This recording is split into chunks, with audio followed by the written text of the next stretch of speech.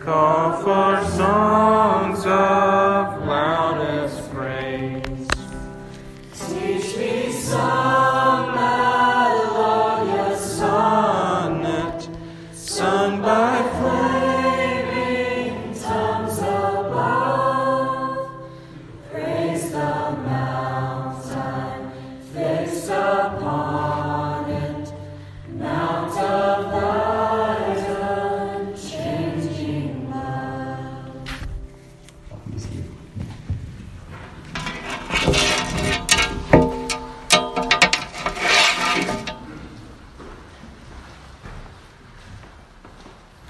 Hey friends, welcome to RUF. This is your first time. My name is Sammy. I'm the RUF campus minister here. And we are going through the book of Revelation this spring. And tonight we come to a passage. We're actually looking at two chapters. We're going to kind of scale it down to a doable passage tonight. Revelation 6 and 7. If you want to follow along in your Bible, you can. Otherwise, it's printed on your handout. I'm going to get right down to it tonight. So here's what John sees. Now, you have to understand Revelation. One of my friends likes to say Revelation is a theology for visual learners. We've said week by week it's a book from Jesus about Jesus. But one of the other ways to think about it is it's all these images and illusions. It's very visually oriented. And so one of the ways you do Revelation is it's basically you frame it like John looks, and then he looks, and then he looks, and then he looks.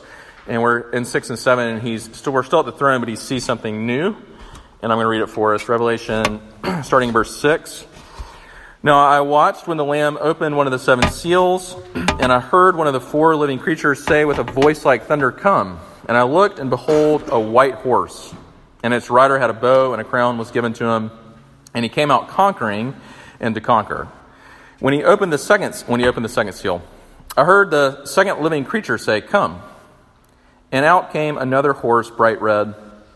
Its rider was permitted to take peace from the earth so that people should slay one another, and he was given a great sword. And when he opened the third seal, I heard the third living creature say, "Come." And I looked, and behold, a black horse, and its rider had a pair of scales in his hand. And I heard what seemed to be a voice in the midst of the 4 living creatures saying, "A quart of wheat for a denarius, and 3 quarts of barley for a denarius, and do not harm the oil and wine." And when he opened the 4th seal, I heard the voice of the 4th living creature say, "Come." And I looked, and behold, a pale horse, and its rider's name was Death, and Hades followed him. And they were given authority over a fourth of the earth to kill with the sword, and with famine, and with pestilence, and by wild beasts of the earth. We're going to skip down to 7, verse 1. After this I saw 4 angels standing on the 4 corners of the earth, holding back the 4 winds of the earth, that no wind might blow on earth or sea or against any tree. And then I saw another angel ascending from the rising of the sun with the seal of the living God, and he called with a loud voice to the 4 angels who had been given power to harm earth and sea, saying, "Do not harm the earth or the sea or the trees, until we have sealed the servants of our God on their foreheads." And I heard the number of the sealed, 144,000, sealed from every tribe of the sons of Israel. And after this I looked, and behold, a great multitude that no one could number, from every nation, from all tribes and peoples and languages, standing before the throne and before the Lamb, clothed in white robes, with palm branches in their hands, and crying out with a loud voice, "Salvation belongs to our God, who sits on the throne, and to the Lamb." And all the angels were standing around the throne and around the elders and the 4 living creatures, and they fell on their faces before the throne and worshipped God, saying, "Amen. Blessing and glory and wisdom and thanksgiving and honor and power and might be to our God forever and ever. Amen." Then one of the elders addressed me, saying, "Who are these clothed in white robes, and from where have they come?" And I said to him, "Sir, you know." And he said to me, "These are the ones coming out of the great tribulation. They have washed their robes and made them white in the blood of the Lamb. Therefore they are before the throne of God and serve him day and night in his temple. And he who sits on the throne will shelter them with his presence. They shall hunger no more, neither thirst any more. The sun shall not strike them, nor any scorching heat. For the Lamb in the midst of the throne will be their shepherd. And he will guide them to springs of living water. And God will wipe away every tear from their eyes." Let me pray for us, and I want to talk. Really, there's a lot tonight I want to talk about. But let me pray for us first. Lord, we thank you that you have gathered us here for a specific reason. Lord, you want each one who is here to be here. You want each one here to hear from your word by your Spirit. Lord, we confess that in our natural state, in our sinful state, in our fallen state, we cannot understand, much less care about the things of your word. And yet, Lord, we know that when your Spirit comes upon us, gives us eyes to see, gives us ears to hear, gives us a heart to receive the gospel, Lord, your word comes alive to us in ways that are powerful and beautiful. And Lord, we pray that you would be our teacher tonight. We confess that in ourselves we are poor, wretched, blind, needy. We are sinners. And Lord, we have nothing to offer you. And yet, Lord, you have everything to offer us. All of the grace that we need right now, all of the wisdom we need right now, all of the truth that we need right now, Lord, you have it for us. And so, Lord, would you come teach us from this passage tonight? We ask these things through Christ our Lord. Amen. So I spent 3 years in Charlotte, North Carolina, finishing MDiv in Charlotte, North Carolina. And during that time, I worked part of that time as a youth pastor in Charlotte, but then I got not fired from that job. That's dramatic. I got let go. We restructured through no fault of my own, and I had to find work. So one of my friends had started working at Starbucks, and if you're familiar with Charlotte, near South Park Mall. And so I was like, I need a job. I'll go interview for it. And I got the job. And it was the best thing that happened to me in seminary, because I was in this Christian bubble, but it forced me to interact with these people who didn't believe in God, who was straight up, self-proclaimed agnostics, atheists. It was just a great, great experience. Became really good friends with a lot of them. And there's this one girl, Sarah, who went to Catholic school, and we would often talk about the things of the gospel, because they were intrigued that here was this seminary student working at Starbucks. What do you really believe about Jesus and the Bible? And I remember this one particular conversation. We were talking about her relationship or lack of a relationship with God. She considered herself agnostic. And she said, let me tell you, can I get personal for a second? And I said, yeah. She said, here's why I don't believe in God. She said, when I was in middle school for 2 years, I got bullied at my school every single day. And every night I would go home and I would pray to God to make it stop. And nothing ever changed. And she said, I will not believe in a God who could see a situation like mine and do nothing about it. Now, you and I have, maybe you're in this room, you've got your own version of that. How could God let this happen in my life? How could God let that happen in my life? Where is he? Where was he? We have our own questions. And it brings up the bigger question that Revelation 6 and 7 are all about, which is the question, it's a huge question, it's a common question, it's an old question, which is this: why does God let bad things happen to good people? I don't mean perfect people, but I mean people who are really trying, people who, in Sarah's case, were really praying, people who are really seeking. Why do bad things happen seemingly all around us? We are living in the wake of one of the worst school shootings we've ever seen. Why did God let that happen? Is there a God? If God is who he says he is, how in the world can he be down with Parkland, Florida, right? And what we have to understand is Revelation 6 and 7 are all about suffering. It's all about, we've kind of learned the last couple of weeks. Last week, if you were with us, here's this scroll, right? It's all of our stories, all of our heartaches gathered into one. And Jesus is the only one who can hold the scroll, right? We said Jesus is the only one who's powerful enough, who's good enough.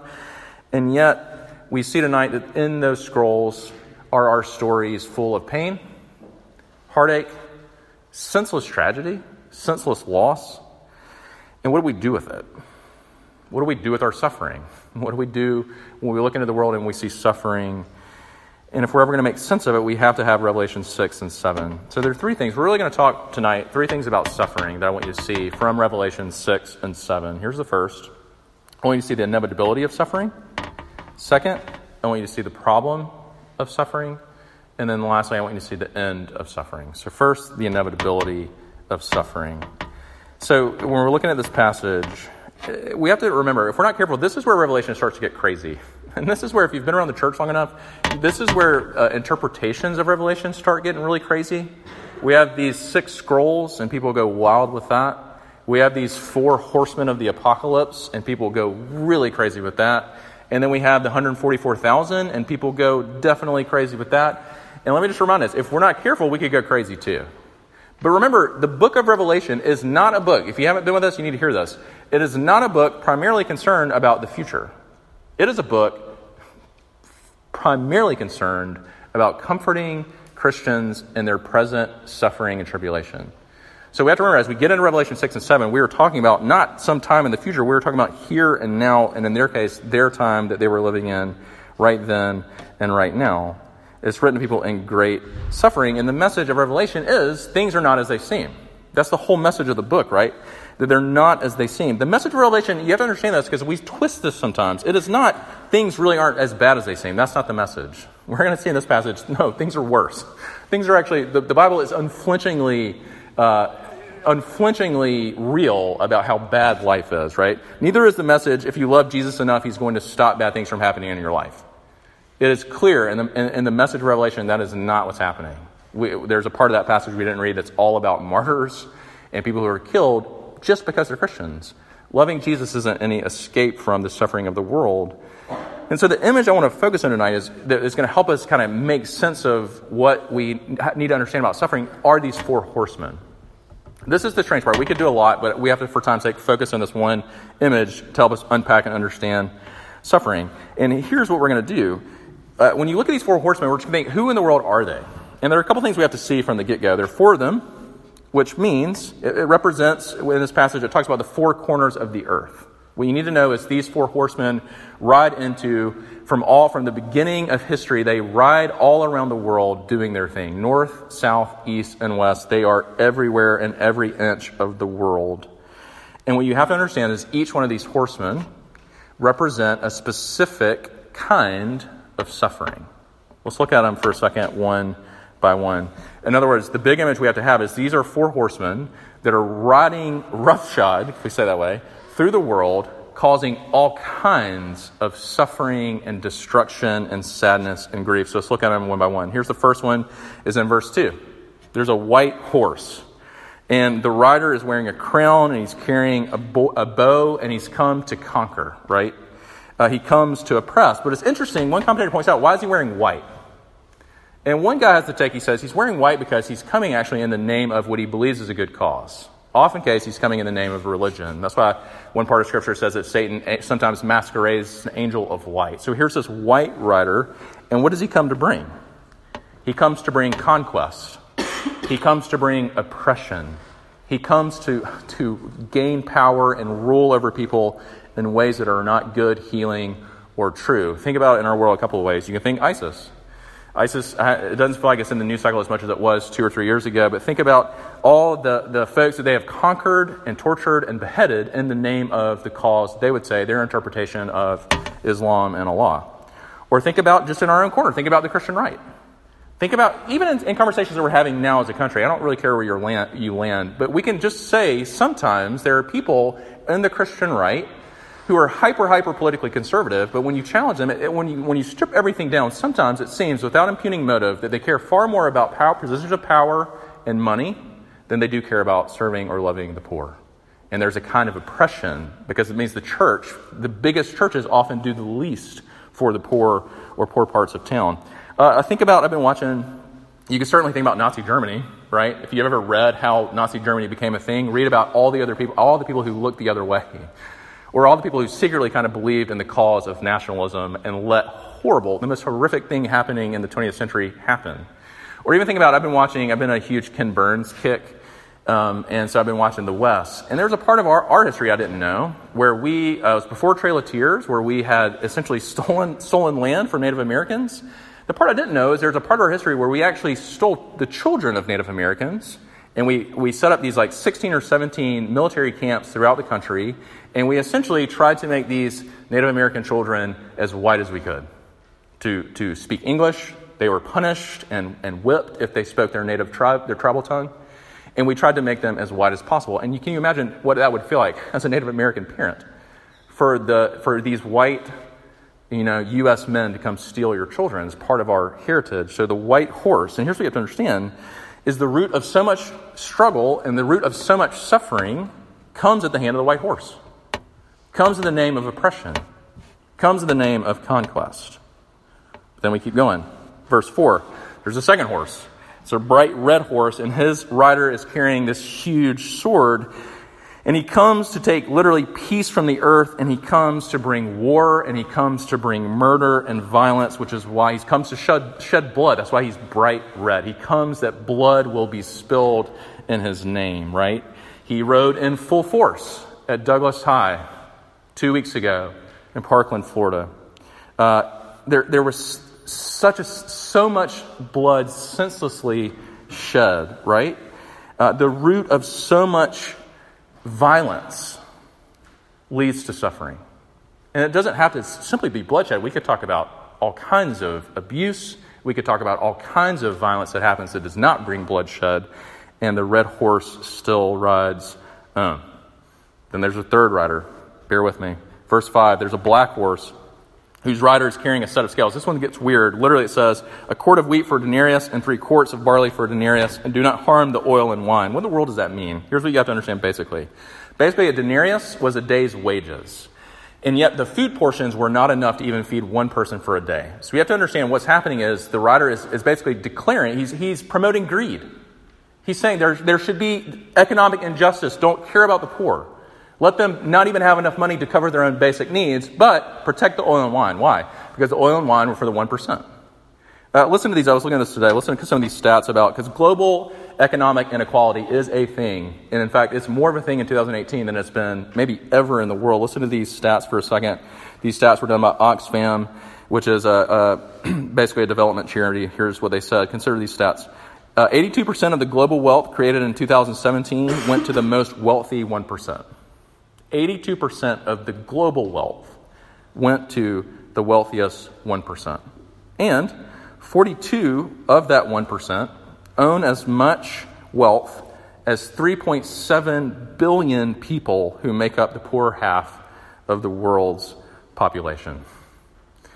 It is very true, even in 2018, the rich are getting richer and the poor are getting poorer. Y'all, I don't know if you've ever explored Colombia, but have you ever, even just as simple as, have you ever heard of these things called food deserts? Where literally there are parts of Colombia where there's not even a decent grocery store, where they buy their food from Dollar General or from something like that. They don't even have access to decent food. That's happening in our city, right? There's massive. So the black horse represents injustice, inequality, both financially, but certainly we can include racially. We can include all kinds of injustices, socially, and inequalities. And then finally, verse 8, there's the last rider, a pale horse, whose rider is death personified, right? And he comes to bring all kinds of death into this world. He just did so on campus last week. There was a 20-year-old from Greenville, South Carolina, who grew up next door to my brother and sister-in-law. And literally, they watched him grow up from when he was 10. Well, last week, he overdosed on heroin in his room. And my sister-in-law went to the funeral, and she said she couldn't hold it together when the mom read the letter of her 10-year-old son telling her when he grew up, all he wanted to do was marry his mom. My nephew has this 20-year-old kid's old baseball stuff. That's what he gave it to him before they moved to another place in Greenville. And there's nothing, you know this, you've maybe experienced this, there's nothing like parents having to bury a child. There's so much death that happens all around us, and it is the root of so much suffering. And here's the point you have to see, is that suffering is inevitable. There's no way to avoid suffering. Now, here's what's funny for us. A lot of us have avoided some suffering.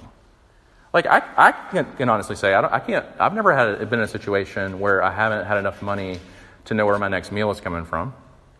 I can say I've not experienced the injustice of one of my family members being unjustly incarcerated for life over some trumped-up charge. I can say I've never experienced someone in my family being murdered. Part of our safety, if we had grown up in Rwanda, you and I would have a much deeper and different category of justice than we do in America, right? We have been pretty safe, especially if you grew up in the South and you grew up in a pretty white privileged home. And so we have to grapple with that, but we still have to understand that even that said, suffering's coming our way if it hasn't already. And Revelation isn't saying that to scare you. It's not saying that to ramp up your anxiety, but it is saying it in a weird way to be comforting. Why is that comforting? what is comforting about the Bible is it is unflinchingly realistic about suffering. That life in this world is hard. To put it in the words of my favorite rapper, DMX, in the best song of all time, Slippin', to live is to suffer. To quote the great philosopher, DMX. I want to bark right now, but I'm not. To live is to suffer, right? We know this. If you don't know this, you got to read your Bible more. Go read the story of Job. What this does for us, why this is a gift to us, is it provides space and room for you to grieve, for you to be sad, for you to be angry. This is why I love the book of Ruth. Do you know that story? Naomi loses her 2 sons and husband in a very short span of time. And she goes home. Do you remember what she does? She says, my name's no longer Naomi. Call me Mara. And literally in the Hebrew it means, call me bitter. And you know what? God never in the book of Ruth rebukes her for that. Never. In fact, what he does instead is he sends 2 faithful friends her way. One named Ruth, one named Boaz. So suffering's inevitable, but admitting this doesn't just make us human. It really is an essential part of faith. But second, there's a problem, the problem of suffering.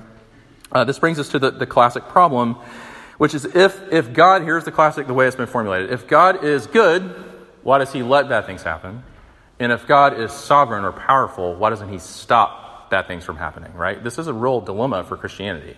If God is who the Bible says he is, if he's on the throne, and he is full of grace, and he is completely in control, then how do we explain the bad things that happen in our lives and the bad things that happen in our world? There's just switching gears for a second. There's actually an episode of The Office that really nails this in a surprising way. It's the Fun Run episode, if you remember it. It's where Michael Scott hits Meredith with his car, and it leads to this. He believes that, if you haven't watched this episode in a while, go back and watch it. It leads to Michael Scott thinking that the office is cursed. And there's this beautiful exchange of lines that I just want to focus on in your handout. Because at the same time, this is when Dwight is poisoned, Angela's cat Sprinkles. And so Angela's grieving. Kelly's still upset that Ryan hasn't made a move on her. And here's how that conversation flows. Because Michael gathers everybody to talk about why the place is cursed. And it's really this profound moment. Here's how the conversation goes. Angela says this. She says, Sprinkles never hurt a soul. God, in your infinite wisdom, how could you do this? She wasn't ready. She had so much left to accomplish. Then Michael says, you spend your whole life trying to get people to like you, and then you run over one person with your car, and it's not even one of the popular ones. And everyone gets in your case. Doesn't make any sense. God is dead. And then Kelly says, if there was a God, then Ryan and I would be married by now.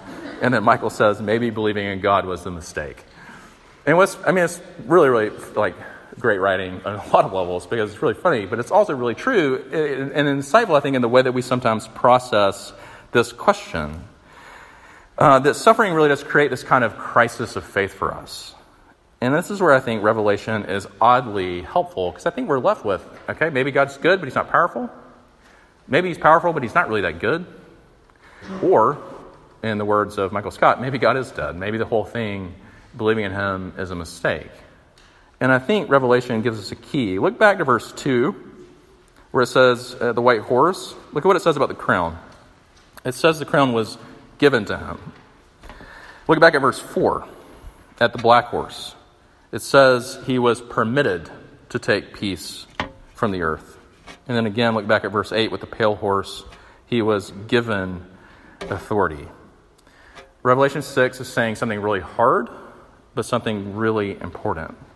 And it's this, that the 4 horsemen can only do what the God on the throne and the Lamb next to him permit them to do. In other words, they wear bridles whose reins are ultimately controlled by God himself. Another way to say it is evil has a leash, and God is absolutely in control, and these 4 horsemen can only do what God permits or allows them to do. Now, if you're paying attention, there's some questions that should be bubbling up in your mind. If they're not, you're not paying attention. And these are some of the questions. So you're saying God is the author of evil? No. We go back to Genesis 3. Evil came into the world through the suggestion and temptation of Satan, who had already fallen with his homies. And then, through our own foolish, sinful choices, evil really, these 4 horsemen were created. God didn't create the 4 horsemen. We did, through the suggestion and temptation of Satan. Let's talk about this for a second. We can't get into everything, and I'd love to talk to you. If this is really a question that's bothering you, I'd love to talk more, but let's just talk about this for a second. When Scripture says that God ordains suffering, it doesn't mean he creates or even endorses it. But what it does mean, this is what's supposed to be comforting these Christians that John is writing to. This is the comforting thoughts. It should be comforting to us that God controls it, absolutely, and uses it to accomplish his own purposes. I think I heard one preacher say one time that the most devastating realization that's going to happen for Satan is going to be the realization at the end of all time and the last day when he realizes all of the things he was trying to destroy and undo were ultimately still used purely to accomplish the purposes of God. In other words, it all bends back to the promises and purposes of God.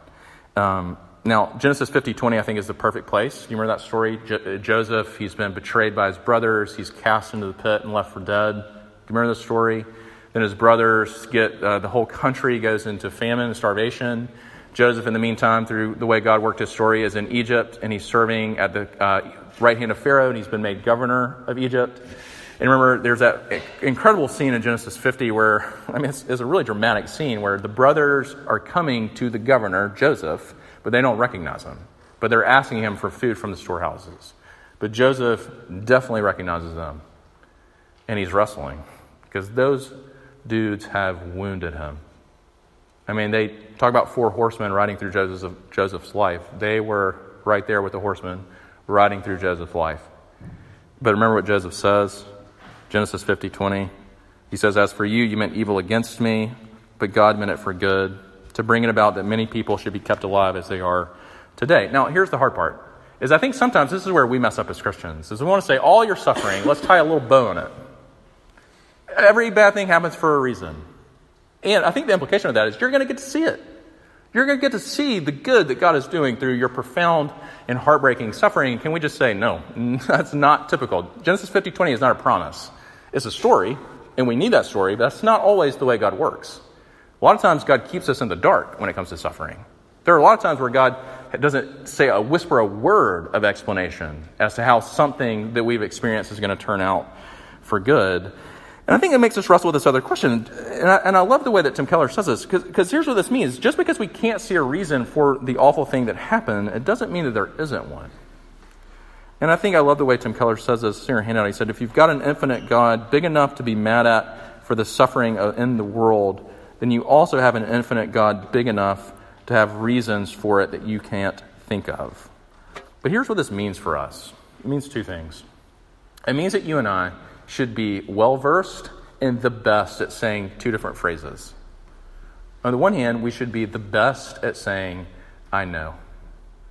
And I don't mean that like we know what God is doing, but I mean that in I know that this is harder than you can even fathom or speak right now. Things like this. I know life is hard right now. I know that what you're going through has to be harder than anything that I can imagine. I know what that feels like. To have panic attacks that are so bad you have to pull off the side of the road. I know what that feels like. To be so depressed that you can't get out of bed, much less face the day. Christians, if we believe this understanding of suffering, we are going to be the most empathetic people. We're going to be able to say, I know. Not like I know what God is doing in your life, but like I've been there, brother. I've been there, sister. And if I haven't been there, I know that's got to be way harder than I could possibly imagine. I know. And the other phrase we should be the greatest in the world at saying is, I don't know. I don't know why God let your dad leave your mom. I don't know why God let your mom die of cancer. I don't know why God let your friend die in that tragic car wreck. I don't know why God won't simply make your anxiety or your depression go away. I don't know. I don't know. I'm not Jesus. I'm not God. The place that this came home for me is when our youngest, named Sadie, she's 6, about to be 7 next week. But when Alyssa was pregnant with her, Alyssa went for a routine. Some of you heard me tell this story, but I'm going to tell it again. She went for a routine checkup in Statesboro, Georgia. They caught something to the point where the person doing the ultrasound ran out of the room, got her, her authority, her higher supervisor, Came back in and they said, we don't want to alarm you, but when we're doing the ultrasound, we noticed there's a part of Sadie's brain that has not developed, her cerebellum. And we need you to go to Savannah today, preferably, or tomorrow as soon as you can, to get a second opinion to figure out what's happening. So we go to Savannah, I think it was like the next day. We meet with the doctors, and they say, okay, here's the deal. We've run the tests, and we figured out that Sadie's got this condition called Dandy Walker. And it's a really unique condition where part of the cerebellum doesn't develop. And the spectrum is this. The spectrum is she could go on to live a normal life. Her fine motor skills will be a little challenged. She's not going to play in the WNBA. Or she's going to die. Like some of these cases, they die within about a week of birth. So you can imagine, like my wife and I, who had 3 healthy babies up to this point, were like, Lord, what are you doing? We then go to a third opinion in Charleston, South Carolina, where we're highly encouraged to pursue abortion because we couldn't predict the outcome. And so my wife and I are watching this doctor say to us, we really encourage you to abort this baby. And we said, no, we're not going to do that. We're going to take the chance of seeing what this condition looks like. And kind of say to you, when you're in the middle of something like that, and you guys, I'm assuming most of you don't have kids, you can't maybe relate to that, but when you're in the middle of something that is really dark, really scary, you feel like what I felt was completely out of control, completely overwhelmed, scared to death, and numb. Those were all the feelings I was having. And I remember, but sometimes when you're in those seasons, you don't get answers. Like the Lord never showed up and said, all right, here's the blueprint of Sadie's life. Here's exactly where it's going. That's not what he did. But the Lord did show up. And he offers something, I think, better. He offers his presence. And particularly there was a book I was reading at the time called Gilead. I think every Christian bookstore should burn I'm not going to name authors, but lots of books and just put up Gilead in their place. It's Marilyn Robinson. But there's a scene in Gilead where the dad is wrestling with raising a son that he's going to die before he sees really even be a teenager. And here's what he says about parenting. He says, that is how life goes. We send our children into the wilderness. Some of them the day they are born, it seems, for all the help we can give them. Some of them seem to be a kind of wilderness unto themselves, but there must be angels there too, and springs of water. And this is the line that kills me. Even that wilderness, the very habitation of jackals, is the Lord's. Here's our comfort in suffering, is that even our suffering is the Lord's. Even if we don't know why he's let it happen or is letting it happen. This is the last thing I want you to see. We're running over time for sure, so I'm going to be quick. The end of suffering. This is the hopeful note that Revelation 7 especially gives us. And it's really, very quickly, 2 things you got to see. First, you have to see your future. Just to work through it quickly, John looks, and there's this elder that says, here are the 144,000. Now, this is a number that's symbolic. All you need to know is that it means it's all Christians from all time, before Christ, all believers from all time, before Christ and after. It's 12 times 12, tribes of Israel times apostles times 1,000. It's just a number representing fullness. Which is why when John turns around, that's why he says there was a number I couldn't count. It's a massive number. And the thing you have to see is not only is there a massive number that God is sealing from even the terrors of Judgment Day, but that God is doing something in their midst. He is literally wiping tears from their eyes. And he promises there's a day coming where suffering is going to end, where there will be no more oppression, and there will be no more injustice, and there will be no more violence, and there will be no more death. And God promises us that if you belong to Jesus Christ, that day is coming for you. No more anxiety, no more depression, no more of the things in your own heart, no more jealousy, no more lust. There is a world coming that is completely free from suffering. And how is that even possible? Where the key is in verse 14. Look at what it says. Who are these people? The elder asks. And John says, sir, you know. And he says, yes. It's those who have washed their robes in the blood of the Lamb. Why is that important? The blood of the Lamb. Do you know what that means? That means that Jesus is more than familiar with the red horse. He's more than familiar with the white horse. Do you know who killed Jesus? It wasn't the tax collectors and the prostitutes. It was the Pharisees, and it was Pilate. People who were oppressing in the name of religion and in the name of their cause. Jesus is familiar with the black horse. Jesus at one point in the Gospels looks at his disciples and says, foxes have holes, birds have nests, but the Son of Man has no place to lay his head. Talk about injustice. Have you ever studied the trial of Jesus? All the false accusations, not to mention the way in which he was crucified with no evidence, no real cause. Jesus is familiar with the black horse of injustice. And he certainly, we know, is familiar with the pale horse. Jesus is the only God, you realize this, Jesus is the only God you and I have ever heard of who has died, who can relate to death and has gone through it. Why? I'm going to quote my guy, John Stott. He says it as best as I could ever say it. So in your handout, he says this: I can never myself believe in God if it were not for the cross. The only God I believe in is the one Nietzsche ridiculed as God on the cross. In the real world of pain, how could one, this is a great question, how could one worship a God who was immune to it? But I have turned instead to that lonely, twisted, tortured figure on the cross. Nails through hands and feet, back lacerated, limbs wrenched, brow bleeding from thorn pricks, mouth dry and intolerably thirsty, plunged in God-forsaken darkness. That is the God for me. He laid aside his immunity to pain. He entered our world of flesh and blood, tears and death. He suffered for us, and our sufferings become much more manageable in the light of his. I love the way, to that question, why does God let bad things happen to good people?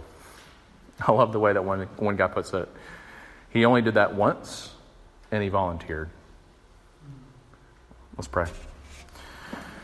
Jesus, we thank you for your grace in our lives. Lord, I pray for my friends. I know in this room someone definitely is wrestling with heartache and suffering that maybe they don't even want to talk about right now. And Lord, I pray that your wounds would speak to theirs.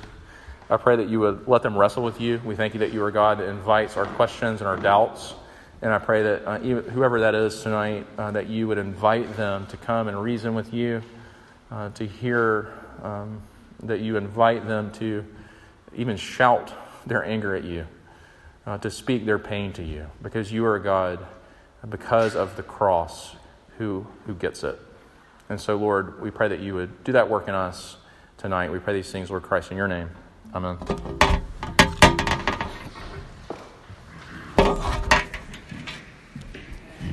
We all stand and sing our final hymn with us, "The Sands of Time Are Sinking."